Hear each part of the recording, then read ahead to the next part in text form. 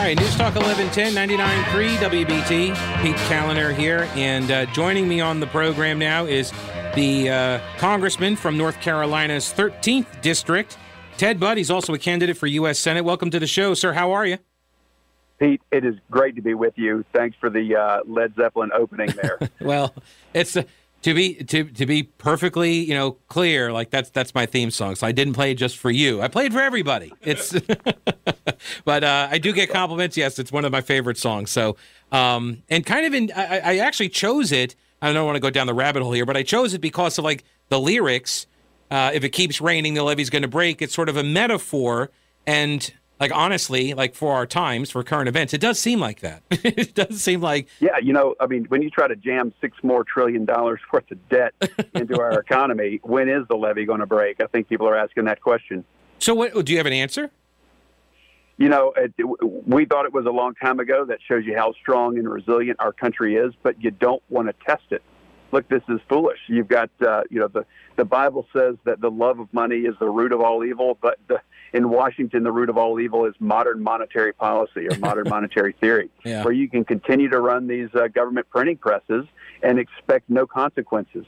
Look, you've got people out there that are listening to your show right now, Pete, that are on fixed incomes. And the cost of living is going up, up, and up, and it's just squeezing people left and right. They don't think inflation hurts people, but news to the Biden administration, it's putting people on the ropes.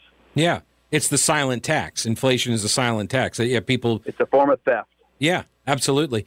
So let me. I got a couple different topics I want to hit you with, and I actually just saw this one on Twitter. So this is what David Chipman, the guy that was nominated to lead the ATF. I guess good news here.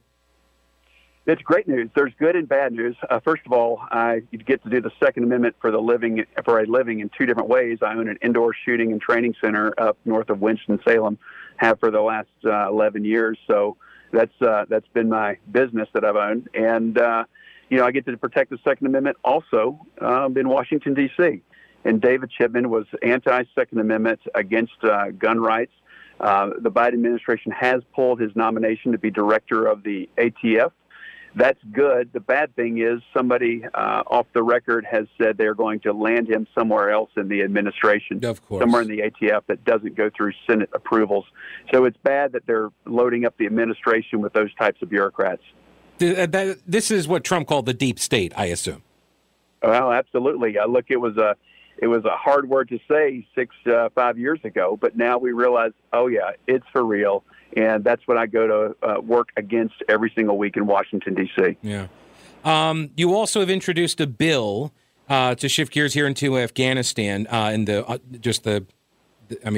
day it's just worse and worse news. But you introduced a bill to award congressional gold medals to the 13 service members who were killed in that suicide attack. And forgive me, but what is the Congressional Gold Medal? Well, it's a great way to honor those that have paid the ultimate sacrifice, and that's what we intend to do. Look, this was an unforced error on the part of the Biden administration, and regardless if this was a ham-fisted approach that led to the loss of American lives, we need to honor them. And so that's what we want to do with the Congress's highest medal of honor. And we need to honor them. We need to thank them. It was not a question of whether we should leave Afghanistan. It was how you do it. And you cannot mismanage something as badly as the Biden administration does. But that doesn't mean that we can't remember those who had lost their lives there in these final hours. Yeah. You also introduced House Resolution 5164. And I guess we should point out here, you're a member of the minority party. So chances are, like, stuff that you propose, like, just in general as a Republican, right? Not much of a chance of these things passing. But, like, it seems like that one should. Do you have any prospects for the gold medals for that to be passed and for those to be issued? Well, Nancy, we've asked to come back to Congress to be in session. Nancy Pelosi will not bring us back until September 20th.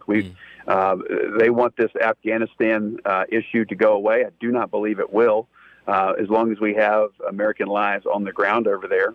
But look, this should not be a partisan issue. There's lots of things that have fallen into partisan lanes, and they shouldn't. They're just good for America. They're good for our troops. They're good for morale, and I don't think that should be partisan. So what about Resolution 5164, prohibiting assistance to the Taliban Act. This is going to make it very difficult, I think, though, to pay for all of the hostage ransoms that I expect to be coming. Yeah, my word. What we see here is we've yielded all of our military advantages, like Bagram, before we even protected Americans and American allies. And if you look at the new Afghan prime minister, he's currently on the UN's terrorism watch list. And another high-level Taliban minister has a $10 million U.S. bounty on his head for terrorism. And this is their new heads of state. And they've got bounties on their head. Were you surprised at the lack of women? Were you surprised that they didn't have as many women as they promised in their leadership? Yeah, insert sarcasm, right now, because, no, I'm not surprised, but of course disappointed. Yeah. You've also called for the removal of Secretary of State Blinken, the Secretary of Defense, Lloyd Austin, Chairman of the Joint Chiefs, Mark Milley. And I've heard other Republicans calling for this too. Is there any chance that happens? Is there? You mentioned Nancy Pelosi's not bringing Congress back. I think it was Dan Bishop yesterday. I was talking to him, and I think he's of a mind that he believes that the reason why is that they are afraid that there might actually be some Democrats that go along with some of these efforts to actually hold people accountable. Yeah, when you see the left-wing press and then some Democrats that are crying foul for their own party, it's unfortunate that it happened, but it's a good sign that they're actually being honest. When you look at Blinken, he ignored diplomatic cable warnings that the Taliban would take over. Lloyd Austin, he endorsed the countdown clock for withdrawal regardless of conditions being met. And Milley, he abandoned Bagram Air Force Base before civilians were even evacuated. It's a dereliction of duty, and they need to be fired. Yeah.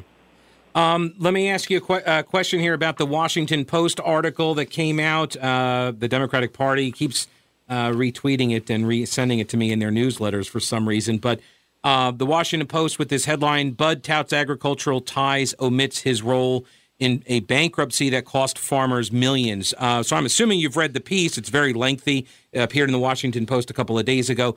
So do you have a response to, I guess the premise here is like that your family had a business, it went bankrupt, and farmers got hurt. Do you have a comment on this? It's about three different stories they tried to make into one. They sort of jammed it all together. First of all, what kind of Republican or conservative actually believes the Washington Post? So you can tell that they're scared of me because I've got the Trump endorsement.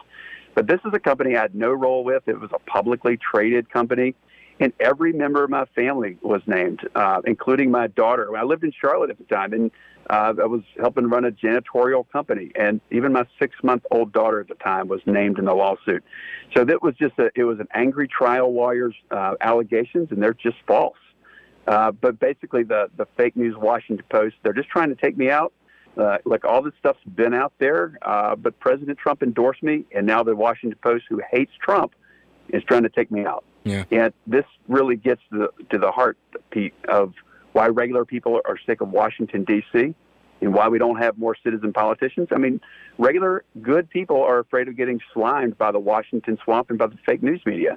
But I tell you what, they need to be afraid of us because I plan to win this, and I'm coming to Washington. So, final question here. The president's set to do I think the official title of the briefing is the Pay No Attention to Afghanistan COVID briefing tonight.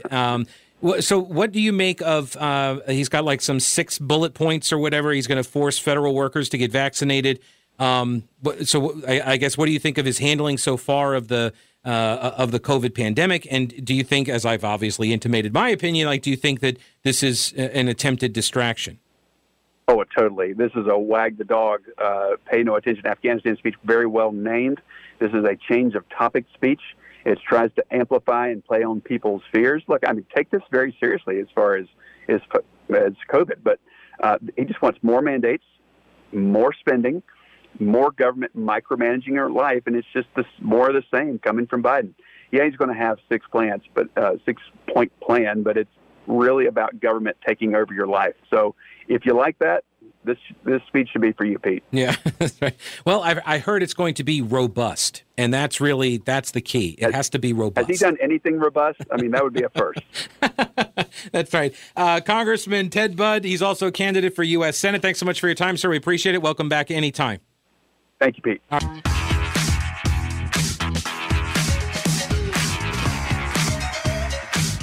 So this is interesting. I did not read Seth Efron's stupidity today because it's a day that ends in Y. And he's the guy that the left-wing millionaire owner of WRAL's parent company, Capital Broadcasting Company, the Goodmans, James Goodman, he hired Seth Efron to write the editorial positions of WRAL, which in no way reflect anything that the news department does. Although there was emails that came to light. There were emails that came to light that show there is really no wall between the two. But I digress. The point here is that WRAL has an editorial writer who writes things that I generally don't care about, but I find funny because they just really want you to know that they're left-wing. Seth Efron used to be the comms person for former Democratic Governor Bev Perdue, as well as former Democratic Governor Mike Easley. Okay, so that's who they hired to write these daily editorials that are like, we hate Republicans that control the state legislature. Every single day, it's the same. Editorial, and I was just sent a copy of today's, and they identified the judge in the Leandro case, this judge, David Lee, they identified him as a Republican. And, like, I pulled his voter card. My wife kind of makes fun of me for that because I pull a lot of people's voter cards, which, by the way, Ryan, you might want to go register to vote at some point now that you're a citizen of the state of North Carolina. How did you know that? I pull everyone's voter card. Everyone's. Well, I mean, if they're going to make the information available. So, yeah, but I will say they've gotten tighter. They tightened this up a little bit over the last, I want to say, year or so, where now, like, if you don't get that first name exactly correct, it doesn't pop for you. They used to be more forgiving, but now they've tightened it up a little bit, which is fine because usually I'm looking for people like if there's I'm going to a meeting of some kind, business meeting or something, and I want to know like, okay, what kind of political persuasion does this person have? All right, I'm calling in Uber. Who's coming to pick me up? Are they going to try to kill me? Like, I'm going to pull their voter card. Stuff like that, I met somebody at the mall. They seem nice. I got their name, and, I pull their voter card. Like, the normal things. And and anyway, so Is this what you do for a hobby? I don't even have to. All I have to do is I go and I type V. I need to give you and it auto-completes vt.ncsb.gov/reg LKUP/. Like it automatically defaults to the voter search. All I have to do is hit I need V. to give you like some Netflix shows to watch or something that you could do in your free time. It takes 2 seconds. If you know the name, it takes 2 seconds. Who do you want me to check? Who do you want me to check? I'll check somebody for you. How about Mike Schaefer? You want me to check my boss? Yes, your boss. Doesn't he live across the border?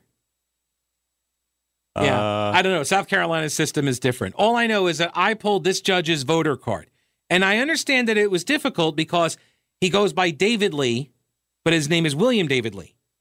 And so you have to figure that out. But you can figure that out. You just figure out the W, what the W is, and then you type that in, and boom, there it is. I know you hate benchmark segments, but this seems like a new benchmark segment where each day we just look up a random person's.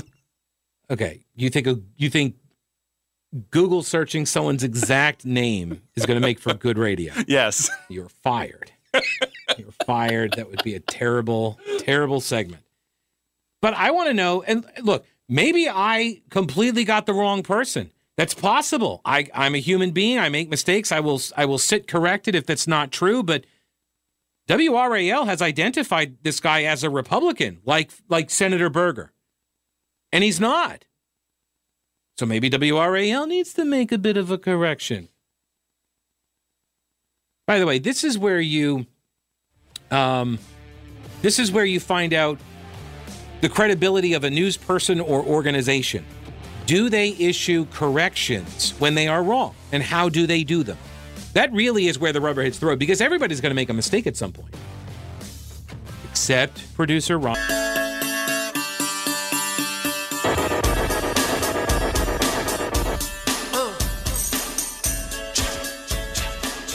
News Talk 1110 99.3 WBT. A reminder, all this month, September is Pediatric Cancer Awareness Month. And so if you are thinking about donating blood, think about doing it on September 30th, 10 a.m. to 3 p.m. It's going to be the Community Matters Cafe, the second annual WBT Little Heroes Blood Drive.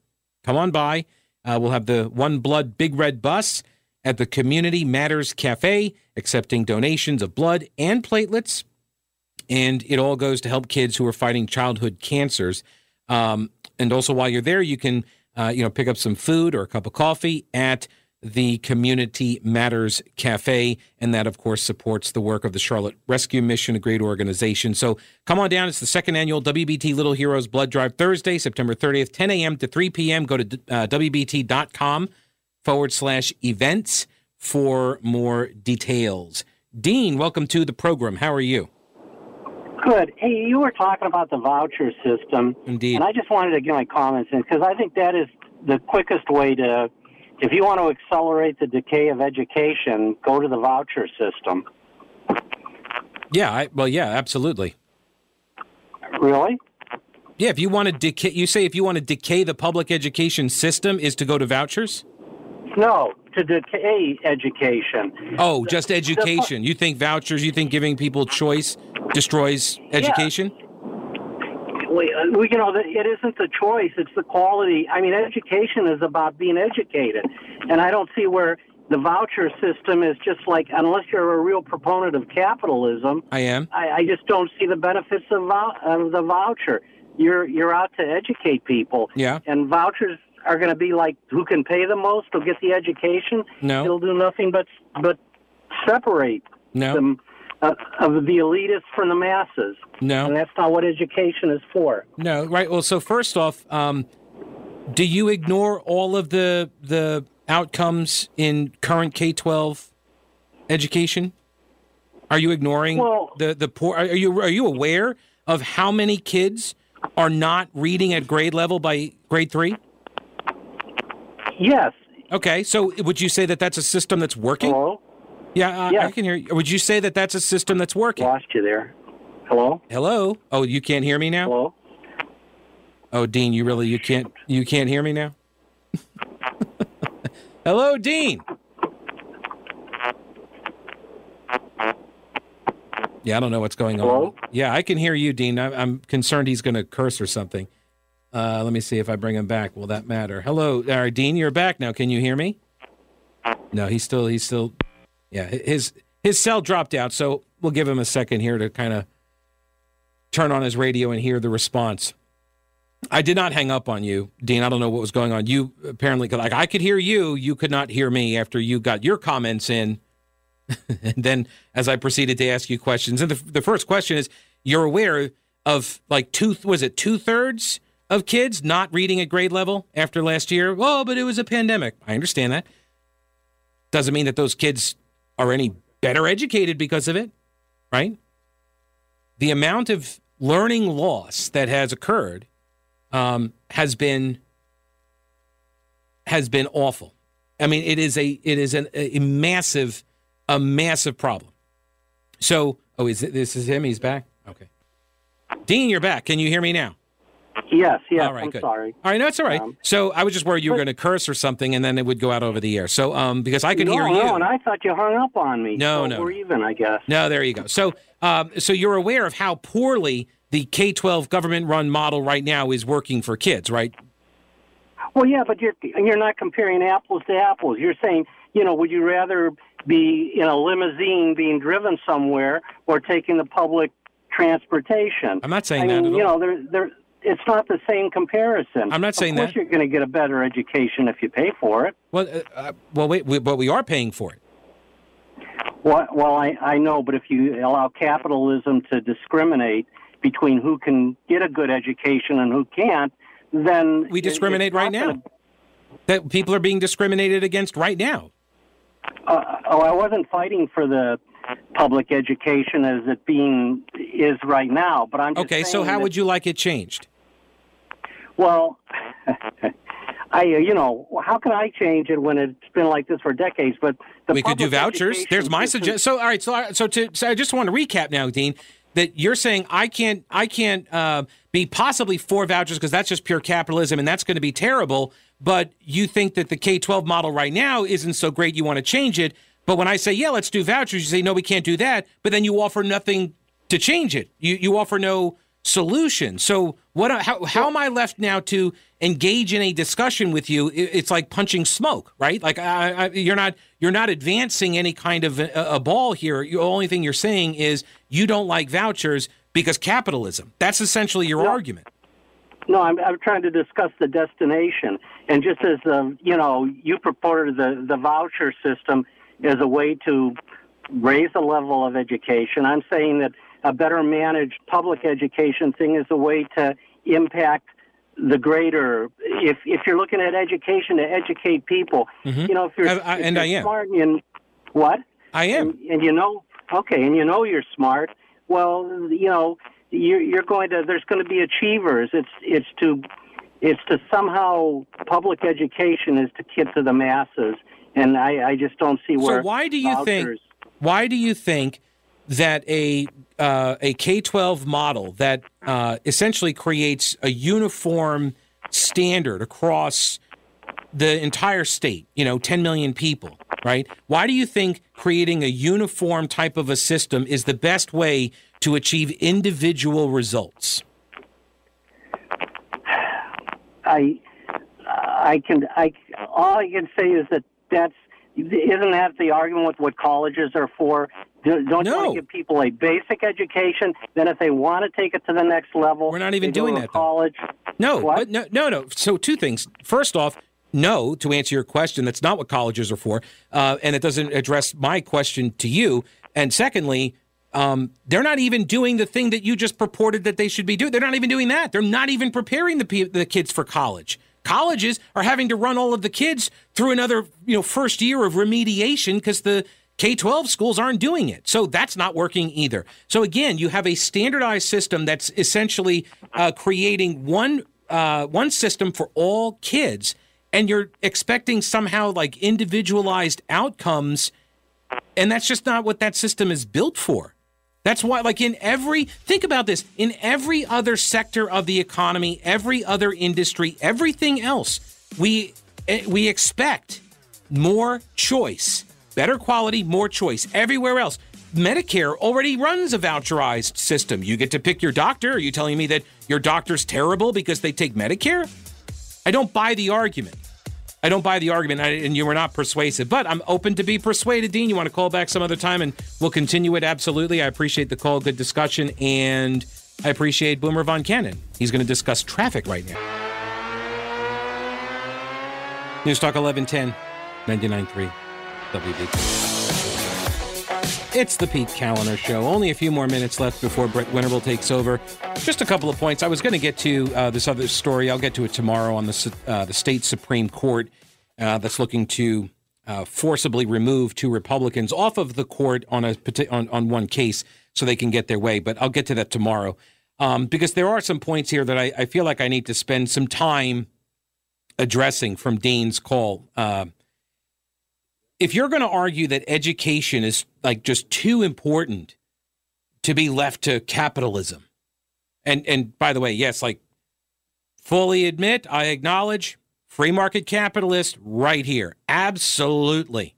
I'm guilty as charged. Nailed it, Dean. I believe that for virtually all things, the free market, which is basically us, you, me, making individual decisions about what to buy at any given time, we are a better source of information and we are better deciders of what is best for us, generally speaking. That's my default position.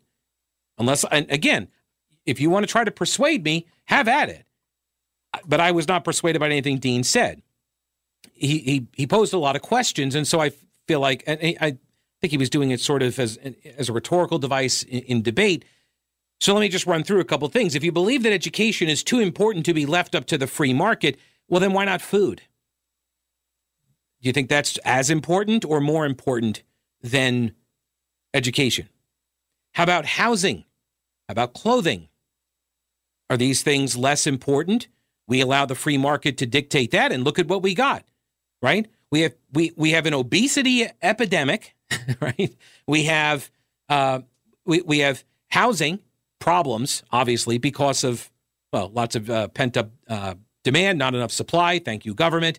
But there are voucherized programs for that, too. There are voucherized programs for food.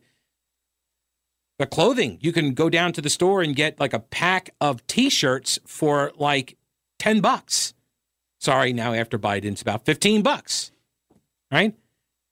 But also, he said, well, you're just going to end up with like rich people, you know, the system of the like elites. Like, newsflash, they already have that. Rich people are already sending their kids to rich people's schools, right? They're already going to private school. Why would a voucherized system change any of that? All of a sudden, the rich people are going to be like, oh, darn it. I was sending my kid to this public school, but now I can't. So I guess I'm going to have to send them to the private school that I was already sending them to. I don't understand that argument. Rich people are already opting out. They're already out of the system. So who are we talking about? We're talking about middle-class people, and we're talking about lower-income people, right? Middle-class and poor people. That's who we're talking about. Okay, so who benefits? This actually gets to an argument that Milton Friedman used to make, the Nobel Prize-winning economist, that most government programs that he has identified, the only exception being food stamps, every other government program that he has identified is essentially a program for the middle class. He made a very compelling argument to that effect, because the middle class administers the programs. You see, the middle class, they're the ones who are employed in the K-12 education bureaucracy. Education system, K-12 education is a behemoth of an industry in America. And then you get all the cottage industries associated with it, right? So there are a lot of middle-class people making a good living with the K-12 government system. So I understand there's a built-in constituency there. They're not going to like the idea of having their entire system upended. I get that. But why do we assume that rich parents would go off and create some sort of parallel system but for the existence of the K-12 system now? Like, that's the only reason they haven't done it, which they already actually have done, right? So I don't buy that argument. So now you're talking middle class and poor people. So to give them a voucher so they could go to a better school, that's a problem? So, because here's the other thing, that you get the vouchers, now maybe you can use those towards a better school, maybe one of those rich people's schools, because they do, in fact, have scholarships that they offer for kids from lower socioeconomic strata. But also maybe you end up with schools that open up that cater to low-income, middle-income people because the voucher dollars allow them to do so. And maybe you end up with schools that want to focus on certain things. Like, I chose a school, I went to Winthrop University, and I chose a school that at the time was very small and did not have a big football program. We didn't. In fact, the year after I graduated was when they finally went to the NCAA tournament. Like, that's when they finally got a team that was good. And then, of course, Greg Marshall left almost immediately after that. But anyway, not that I'm bitter too much. But anyway, the point here is that I had the option. I got to pick to go to what college. Like, why, if the system works for higher education, why is there this assumption that it wouldn't work for, dare I call it, lower education? How do you square that?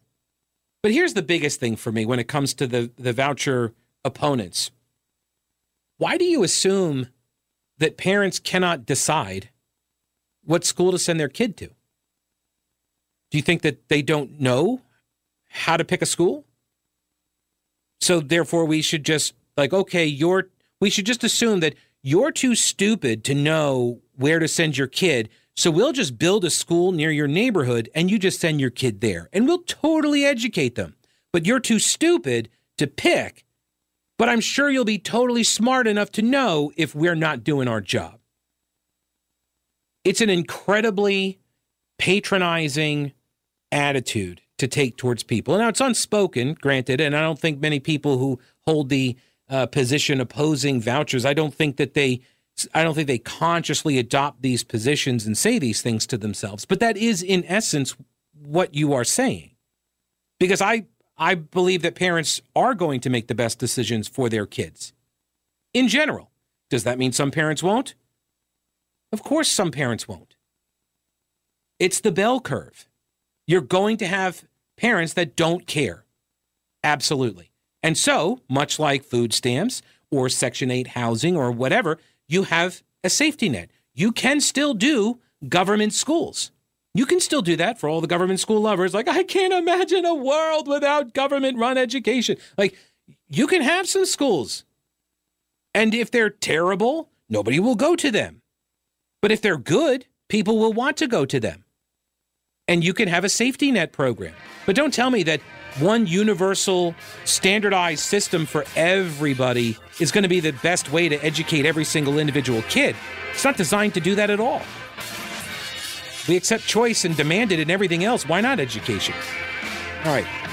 I know you got a lot of choices, so I appreciate you hanging out with me today. And Brett Winterbull coming up next on News Talk 1110 and 99.3 WBT. I'll catch you tomorrow. Don't break anything while I'm gone.